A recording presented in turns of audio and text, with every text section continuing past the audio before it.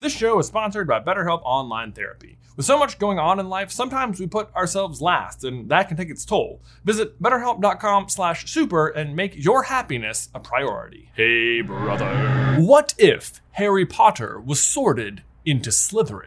This is the question we've been pursuing on this channel for the past 2 weeks, and today we continue that journey into The Prisoner of Azkaban. If you'd like to get fully caught up, you can start here, but thus far the journey has been wild, and whilst Harry has stayed true to his Voldemort-hating self, there have been several big changes. Namely, Harry has now embraced what it truly means to be a Slytherin and proven that he is a true Slytherin by controlling the Basilisk last year, which is still alive, by the way. Ron is also now the seeker for the Gryffindor Quidditch team. Draco is the one who got pulled into the chamber instead of Ginny, and Slytherin has won the House Cup 9 years in a row. The Prisoner is the book where the past starts catching up with the present. I mean, quite literally in some cases with the Time Turner, but more specifically with Peter, Lupin, and Sirius. But will the fact that Harry was sorted differently affect how they treat him, and will Fred and George still give him the Marauders map?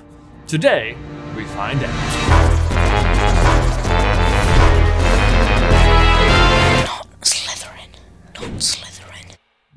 Guys, real quick, I just want to take a moment to tell you guys about Carlin Brothers Coffee Common Room Candles. In case you didn't know, yes, we have our own coffee brand, and yes, that coffee brand includes candles. We've actually been doing something really fun each quarter where we release a new magically inspired candle that smells amazing. This is actually our latest one, and it's called Common Room Green. It has wonderfully musky notes of tobacco, charred parchment, and leather. I've been burning the green ones at my house all week, and they seriously just make you want to settle into a big leather chair with a hardback book and a tasty drink. Plus, and this is super fun, at the bottom of each of the candles, after you melt all the wax away, there is a limited edition exclusive charm you can collect from each Common Room candle. If you want to get your hands on one of these, you can head over to carlinbrotherscoffee.com. There is a link in the description down below for the green one, but also we have lots of other good stuff on there like honey and coffee and tea and mugs, and there's a lot. Just check it out. One more time, that's carlinbrotherscoffee.com. Link in the description down below. If you want one of the green ones, go fast before they sell out.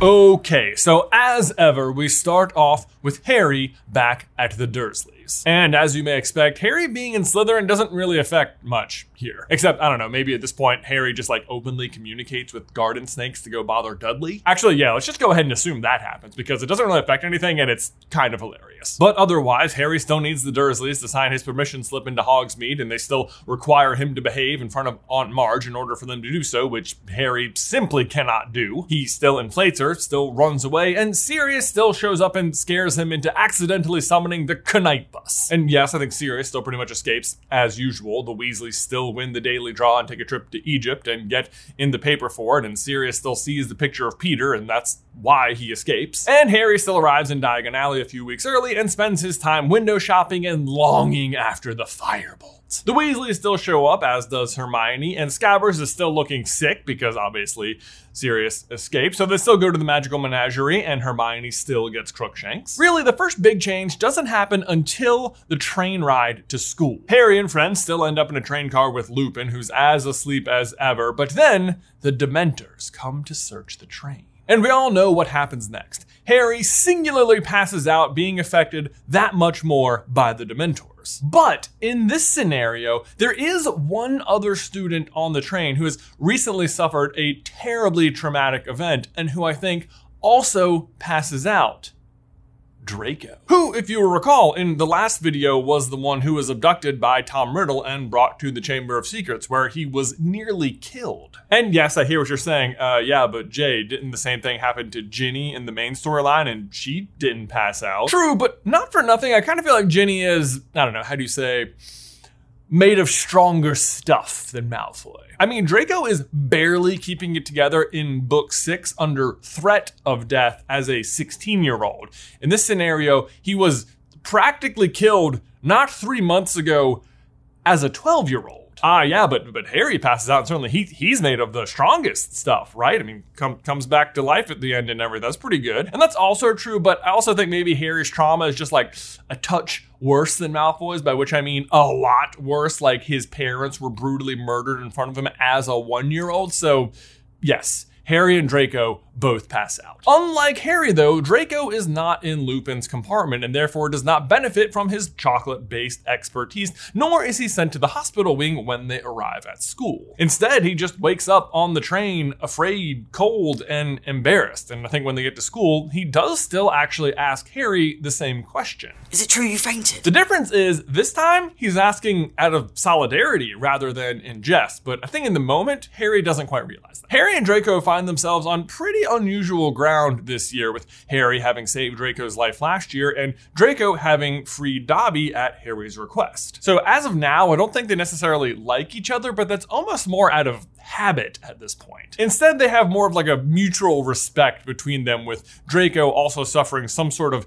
internal battle about whether or not he actually agrees with his family's beliefs. On the first day of classes, Harry's does go down a little bit differently. Obviously, he doesn't have divination with the Gryffindors, but instead with the Slytherins, but I don't really think that changes too much. Trelawney's still gonna see the Grim in his tea leaves almost no matter what, because she's almost no matter what just making it up. And we all know she just likes to be dramatic, and she's not like ignorant about who Harry Potter is. Harry being in Slytherin actually does not affect when he has care of magical creatures though, because they have it at the same time as the Gryffindors. Hagrid is of course the new care of magical creatures teachers this year, and as ever he is showing off hippogriffs on his very first day, and as usual Harry is the brave one who rides Buckbeak. But the main difference is again Malfoy, who usually provokes Buckbeak and gets slashed in the arm and sets in motion this entire plot where Hagrid is on trial and unsure about whether he's a good teacher and Buckbeak might get executed. It's also the reason Marcus Flynn reschedules the first Quidditch match so that Draco's arm can heal. But with Draco being a lot more indifferent towards Harry this year, I don't think he puts on the act, and thus Hagrid's class kind of just goes off without a hitch. Speaking of Quidditch though, we have yet another change, and guess who it is again? Malfoy, who is now finally back on the Slytherin team. He's of course normally already on the team by now, but this time Harry's the seeker, so Malfoy didn't actually make the team in his second year. But third year is when Slytherin picks up some new chasers, and I do think Malfoy would land one of those spots. I mean, he after all is a really good flyer. But so then you might be wondering, does Lucius Malfoy still buy the rest of the team brand new Nimbus 2001s like he does in Chamber? And the answer is no, and the reason is because Harry's on the team. And Lucius is definitely still mad at Harry for Dobby, so instead he just buys Draco a new broom, and you guessed it, the Firebolt. And it's really a very Lucius Malfoy kind of move. I mean, it looks like he's being supportive of Harry because Harry is on the team, but really it's meant to just make Draco overshadow him. Anyway, though, that brings us to a different first lesson, Defense Against the Dark Arts, which is a pivotal lesson. This is the one where everyone fights the Boggart. It's where Hermione first notices that Lupin is afraid of the moon, and where Lupin stops Harry from interacting with the Boggart because he's afraid Voldemort's going to show up. However, this year Harry is not in the Gryffindor class. He has Defense Against the Dark Arts with the Slytherins. And now you might be pointing out, don't the Gryffindors end the class by defeating the Boggart? So would the Slytherins have even had a chance to fight it in their class? And I think the answer is yes. Lupin says in the main storyline, I asked the headmaster if the staff would leave it to give my third year some practice. He says third years, not third year Gryffindor, so presumably Gryffindor is just the last house to have the class, and as such are allowed to finish it off. I mean, Lupin certainly does seem like the kind of teacher that would be fair to all of the houses anyway, right? Especially if Harry is in Slytherin. But this is fun. It means we get to see all of the Slytherins Boggarts, like Crabbe and Goyle presumably see tables devoid of any food. Tansy Parkinson is presented with a mirror. Millicent Bulstrode just sees a hairbrush. And Draco sees, to Harry's shock, a Dementor. This is the very thing Harry himself was afraid of seeing, and it's here where Lupin actually has to step in, the Dementor being too much for Draco to handle. It does mean he reveals his fear of the moon to the class again for anyone who's willing to notice, and that Harry, once more, doesn't get to have a turn. Harry does decide to talk to Draco about the Dementor though, and admits that's the same thing he was afraid of seeing, and Draco admits that's why he asked Harry if he had also fainted because of the Dementor on the train, because he fainted too. But that brings us to Halloween, which as usual is a very interesting day in the Harry Potter books. For everyone else, it is their first trip to Hogsmeade of the year. Harry goes to Snape to try and appeal for some favoritism to see if he can go, but he also says no for the same reasons McGonagall does in the main storyline. But one thing that doesn't change is what happens after the feast. Sirius Black attacks the fat lady. And this is kind of an odd one because in the main storyline, this basically confirms everyone's worst fear that Sirius is hunting Harry because he attacks his common room and somewhat violently. However, this time around, Harry isn't in Gryffindor, so what does everyone make of it? Honestly, I don't think it changes that much. Like, we all know that Sirius is actually hunting Pettigrew, and that's the reason he attacked Gryffindor Tower, but anyone in the story doesn't actually know that. Except Crookshanks. Otherwise, though, I think everyone would assume that Sirius attacked Gryffindor Tower because that's where he guessed Harry would be, because that's where both of Harry's parents were. And as a result, Harry would feel that much more grateful for having been in Slytherin and the extra layer of defense it bought him. But with Halloween out of the way, that brings us to the first Quidditch match of the year. Slytherin versus Gryffindor. Now in the main story, it's Gryffindor versus Hufflepuff, but that's because Flint has the schedule change so Draco's arm can heal from the Buckbeak attack. But that didn't happen this time, so instead we're kicking things off with the big rematch. Slytherin versus Gryffindor. Ron versus Harry and Draco. If you recall, last time Ron actually won the match for Gryffindor, but this time Draco has the fireball, which just completely nullify Wood's strategy of trying to slow Harry down with the bludgers until his chasers can score more. On top of that, it is storming like crazy during this game, which hurts both Seekers and really favors Draco, who indeed puts on a show. The Gryffindors are just no match for the Firebolt. It has truly been a tough match for the Gryffindors. Slytherin is up by 140 points. Draco is scoring like crazy. But then Harry and Ron both spot the snitch and the race is on. As ever, Harry is the better flyer and just plain faster than Ron, but Ron was closer to the snitch when they saw it and has the lead. Meanwhile, Draco has the quaffle again and is heading for a goal. He dodges a bludger, then a chaser, and then the air gets cold. Back at the Seekers, Harry has caught Ron. They are neck and neck. Harry is an inch ahead. They're both reaching for the snitch, and suddenly, Harry hears his mother's screams in his ears. The Dementors have arrived. Draco winds up to take a shot, but suddenly starts hearing Tom Riddle speaking in his head. Draco loses focus. He loses his grip. He falls. Harry falls. Ron catches the snitch. Gryffindor wins! I gotta say, Ron is impressing me here. I mean, he's now 2-0 against Harry in this fictional version of a fictional story. Naturally, everyone thinks Ron is the hero, except Ron, who thinks he only won because of the Dementors. Classic Ron. But that's actually very similar to what Cedric thinks when he wins the match in the main story, which, of course, didn't happen this time. Either way, both Harry and Draco's brooms break. Harry is devastated. Draco is mortified. Wait till his father hears about this. Spoilers, Lucius is not going to be happy. After the match, Harry still talks to Lupin about teaching him how to fight Dementors in case they show up at another Quidditch match, and Lupin agrees to do so after the winter break. But before that, there's another trip to Hogsmeade, which of course Harry is left behind for again, but not for long because Fred and George show up to give him the Marauders map. Now, to be fair, Slytherin Harry is not quite as tight with Fred and George as he would be in the main storyline. That's for sure. However, Harry did still spend a good chunk of his second summer with the Weasleys. He still defeated Voldemort twice, and now their little brother has beaten him twice at Quidditch from what they might consider to be unfair circumstances, especially since last year it was one of them who knocked him out cold with a bludger. Plus, you know, Fred and George just love to encourage rule breaking wherever they can. So for all of these reasons, I think they still decide to give Harry the Marauders map, which he of course immediately uses to head to Hogsmeade to meet up with Harry and Ron and then get trapped under the table at the Three Broomsticks, where he overhears Hagrid and McGonagall and Flitwick and Cornelius Fudge, you know, a totally normal group of people to be hanging out together. Whatever. The point is, Harry overhears the apparent truth about Sirius Black, that he was James's best friend and he betrayed them and gave up their location via the Fidelius charm. Exactly the news he was hoping for heading into the holidays, huh? But that does bring us to Christmas, where Harry wakes up to discover he's been given a very special gift. A firebolt. The obvious difference being that he discovers this by himself in the Slytherin common room rather than in the Gryffindor common room with Ron and Hermione. But either way, I think he tells them pretty much immediately, and Hermione still snitches.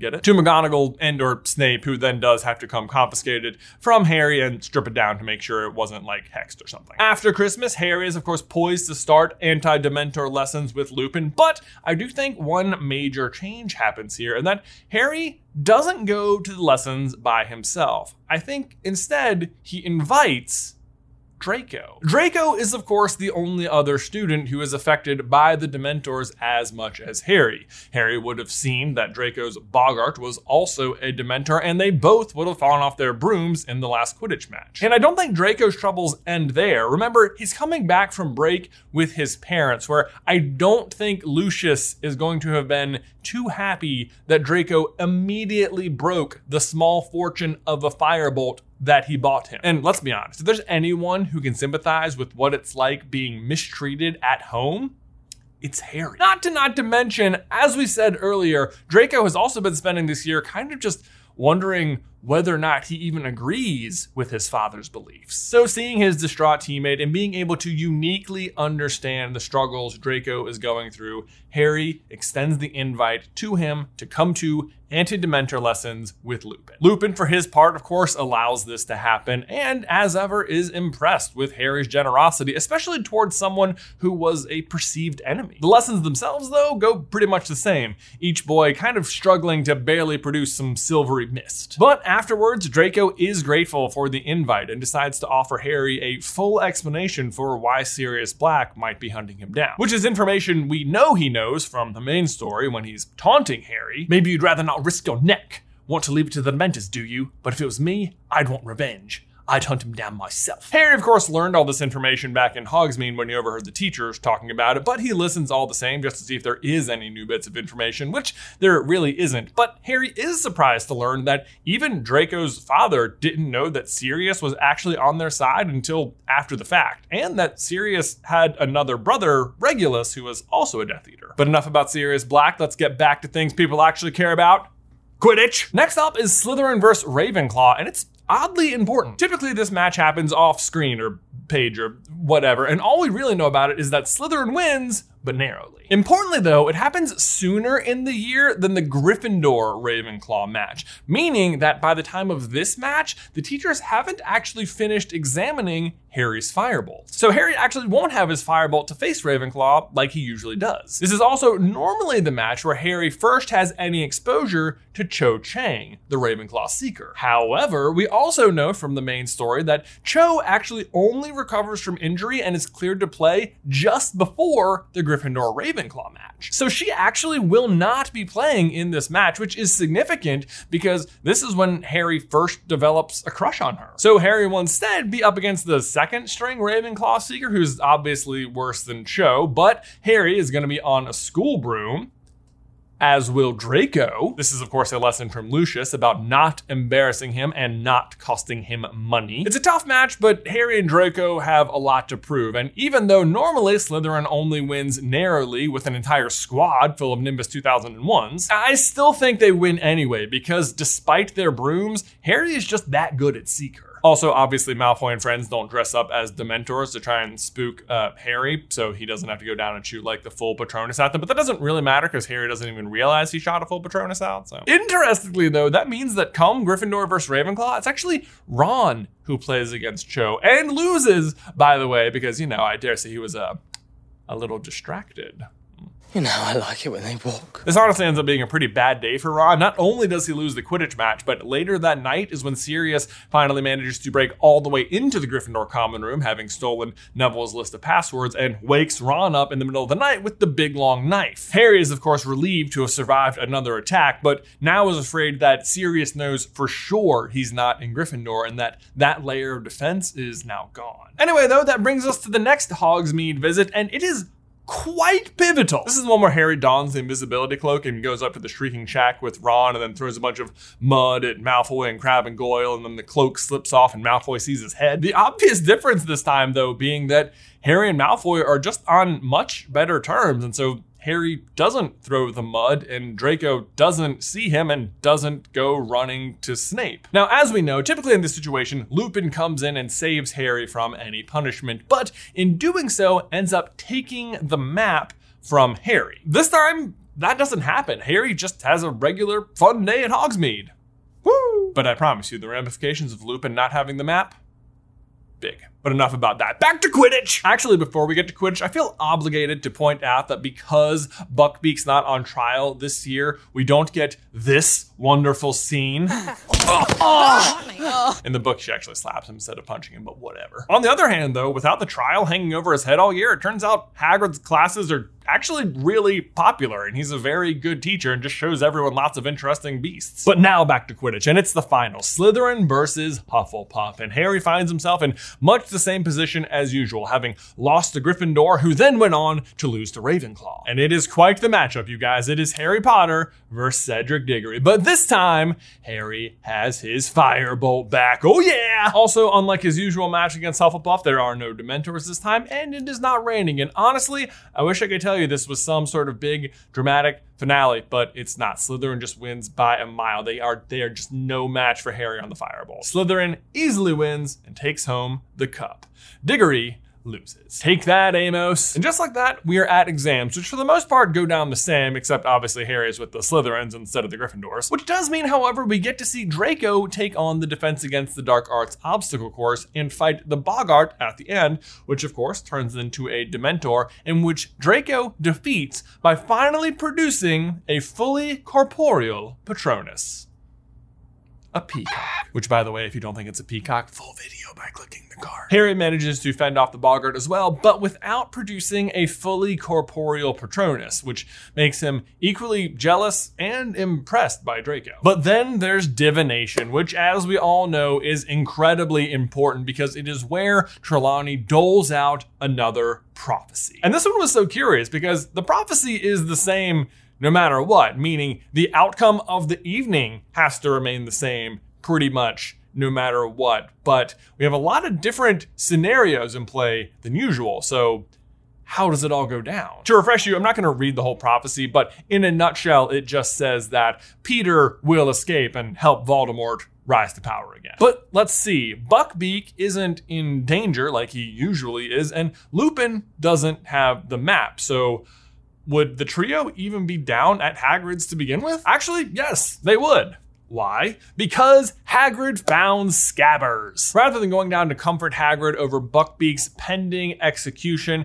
it's just to celebrate. Ron got his rat back. Hermione apologizes to Ron apologizes to Hermione, everybody's happy. But as usual, on their way back to the castle, Sirius emerges. He attacks Ron and drags him into the Whomping Willow and up to the Shrieking Shack. Crookshanks, Harry, and Hermione all follow, where they discover that Sirius Black is an Animagus. What? He's a trap, he's a dog, he's an Animagus. Now, normally, right here, Lupin has the map, and he sees Peter on it and immediately rushes down to see what's what. And he arrives just in time, stopping Harry from making a crucial decision about whether or not he's going to kill Sirius. As if Harry even knows any spells that could do that at this age. I mean, but Lupin does not have the map this time, so he doesn't show up, which consequently means Snape doesn't show up because he doesn't see the map in Lupin's office a few minutes later. But really, it doesn't matter that much because we all know Harry is going to make the correct decision not to kill. But as Harry falters, Sirius begins to explain the entire situation to him just without Lupin, how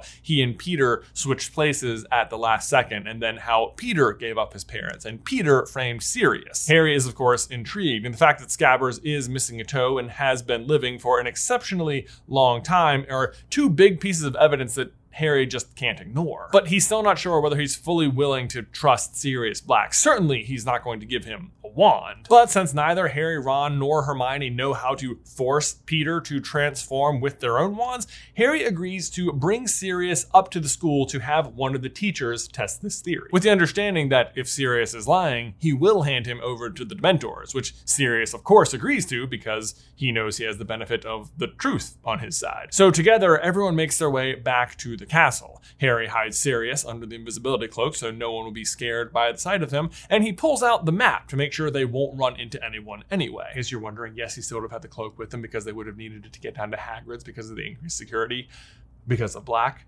and he probably would have brought the map with him for the same reasons. But upon seeing the map, Sirius speaks up. You have the map? What do you know about it? I wrote it. I'm Padfoot. Your father was Prongs. Peter was Wormtail. In fact, look. At which point, Harry stares down at the map and sees the proof. Right next to their own dots is a dot for Peter Pettigrew. You see, it is him. Harry, Ron, and Hermione look down completely aghast. They almost can't believe their eyes. It is Peter Pettigrew. Peter, on the other hand, realizes that the jig is up, bites Ron on the hand, and makes a run for it. Immobulus! Hermione is too fast. Scabbers is frozen. We still need to prove this is him. We have to transform him. Who was Moony? Harry asks Sirius. I haven't seen Moony in a long time. I doubt you've heard of him, given his condition. His name was Remus. Remus Lupin. Lupin? But he's here. He's a professor. We can take you to him. He can transform Scabbers for us. Hold on, I need smoke for this next part.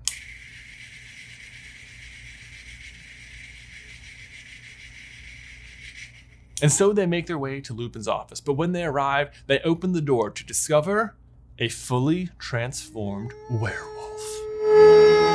Pause. Okay, so remember earlier when I said Snape wouldn't show up at the Shrieking Shack because he didn't see the map in Lupin's office? Well, the reason he's in Lupin's office to begin with in the main story is to bring him the Wolf's Bane potion, which normally Lupin fails to drink because he's off at the Shrieking Shack. This time, however, Snape's delivery would have been successful and Lupin would have drank the potion, the effects of which are, it makes me safe, you see, as long as I take it in the weeks preceding the full moon.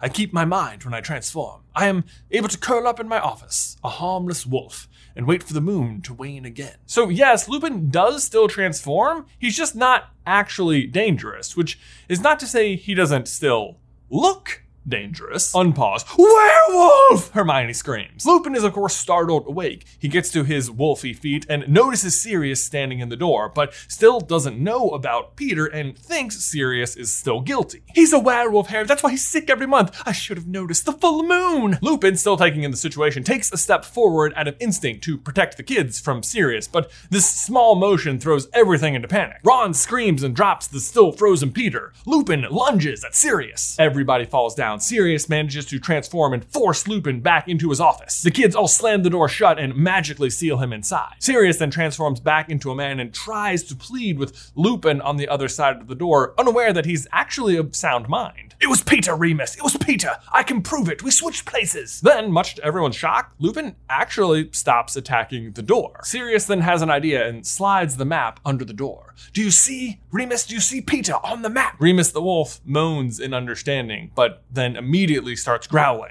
What's wrong with him? Where's Peter? Sirius shouts. During all the commotion, Peter has recovered from the spell and made a run for it. Sirius sees him at just the last moment, transforms himself, and the chase is on. Harry and Hermione immediately take off after him with Ron limping behind. His ankle was still broken way back at the Whomping Willow. I forgot to say that earlier. Lupin remains locked in his office. Back to the chase, Peter makes it all the way outside the castle before suddenly and unexpectedly transforming into a human, knowing he can't outrun Sirius as a rat. Sirius stops the chase and transforms as well to confront Peter face to face. You must have known I'd come for you, Peter.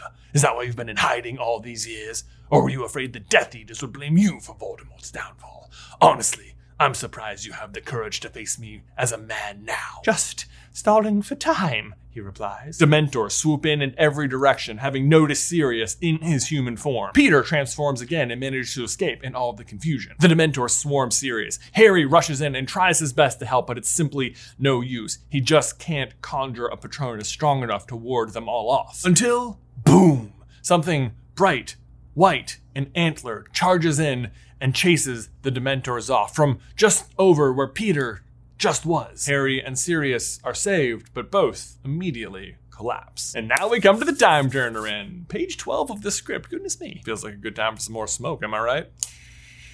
Everybody wakes up in the hospital wing. Ron is injured, and Dumbledore comes in and gets the full explanation of everything that just went down, and suggests to Harry and Hermione that perhaps they can still save Sirius. Turns out he's being held prisoner in one of the towers, being guarded by Professor Snape. They're just awaiting Fudge to arrive with some Dementors to perform the Dementor's kiss. 2 hours should be enough, Miss Granger. So Harry and Hermione go back 2 hours in time, by which Harry is completely confused, but Hermione explains the entire situation to him and how they just cannot be seen. Also, yes, it's only 2 hours this time because they don't have to say Buckbeak, so they don't need as much time. Also means they don't have to go down to Hagrid's. Instead, they head to the Defense Against the Dark Arts classroom and hide. While there, they see Snape arrive and bring Lupin his potion, and Lupin lock himself in his office. Harry suggests they just go talk to Lupin now, tell him everything that's about to happen, but Hermione insists they can't be seen, they cannot risk it. Harry tries anyway, but Snape re-arrives right on cue to check on Lupin to make sure that the potion worked. At which point, Harry concedes to wait, but he doesn't have to wait long. Soon enough, they watch themselves arrive and have the entire interaction with Lupin. Harry can see Scabbers across the room, immobilized and come to from the spell and start to run, but he's helpless to do anything. Moments later, everyone has left the room, Ron limping behind.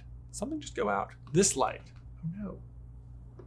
One of my lights died. But with everyone out of the room, they can now finally safely emerge and let Lupin out of his office. Remember, he was magically sealed in before, but they can undo it. And Lupin, for his part, doesn't even realize it's not the same Harry and Hermione he was just talking to. But they, being from the future, now know that Lupin is completely safe, and they quickly explain their plan to him and how he can help. Hermione goes with Lupin, but Harry decides to break off and insists he's going to try and stop Pettigrew from escaping. He picks up the dropped invisibility cloak, and before Hermione can even argue, he's after Sirius. Unseen by anybody else, Harry sneaks behind Pettigrew and waits for him to transform, ready to catch him. But as he does, he notices the Dementors attacking Sirius and himself. Where's the Patronus? Where's the Patronus? He wonders before realizing the truth. It was him. Expecto Patronum! He forgets Peter and instead conjures the stag, saving himself and Sirius, but Sirius is still taken captive. Meanwhile, up in the tower, Hermione and Lupin watch Dumbledore and Snape lock Sirius in the tower. Snape is, of course, extremely happy with the situation, while Dumbledore looks mildly amused. After Dumbledore leaves Snape there to guard Sirius, Hermione sprints out of the hall screaming, "Professor, help!" Lupin pretends to chase her, and Hermione pretends to fall down and get knocked out. Snape, of course, immediately recognizes Lupin and thinks he has come to free Sirius, not knowing the entire story himself. He immediately abandons his post and pursues Lupin through the castle. Hermione, of course, just then wakes up and lets Sirius out, who immediately transforms and makes his escape. Snape naturally accuses Hermione of having let him out, but Dumbledore vouches for Hermione, claiming he himself found her unconscious body and brought her to the hospital wing. And there you go. Just like that, Peter escapes, Sirius escapes, and Lupin is seen as a werewolf in the castle attacking a student, so he has to leave. But nonetheless, Harry learned the truth. Honestly, guys, when I start writing these, I have no idea how the story is going to unfold. I'm just sort of going one step at a time until we get to the end, and it's been so much fun, but it does take me so long to write them. So thank you so much for watching these. I hope you're enjoying them. Personally, I've really enjoyed how Draco's story seems to have been unfolding just 3 books in. It's like, who would have thought just spending so much consistent time around Harry would have made Draco a better person so much faster. But his slow coming around also, I think, really thematically fits Prisoner of Azkaban, just very similar to how Sirius comes from this Slytherin pureblood family but disagrees with his family is kind of what Draco starts going through. But anyway, guys, thanks again so much for watching. Don't forget to hit that bell and tune in next week for part 4, What If Harry Was in Slytherin, the Goblet of Fire.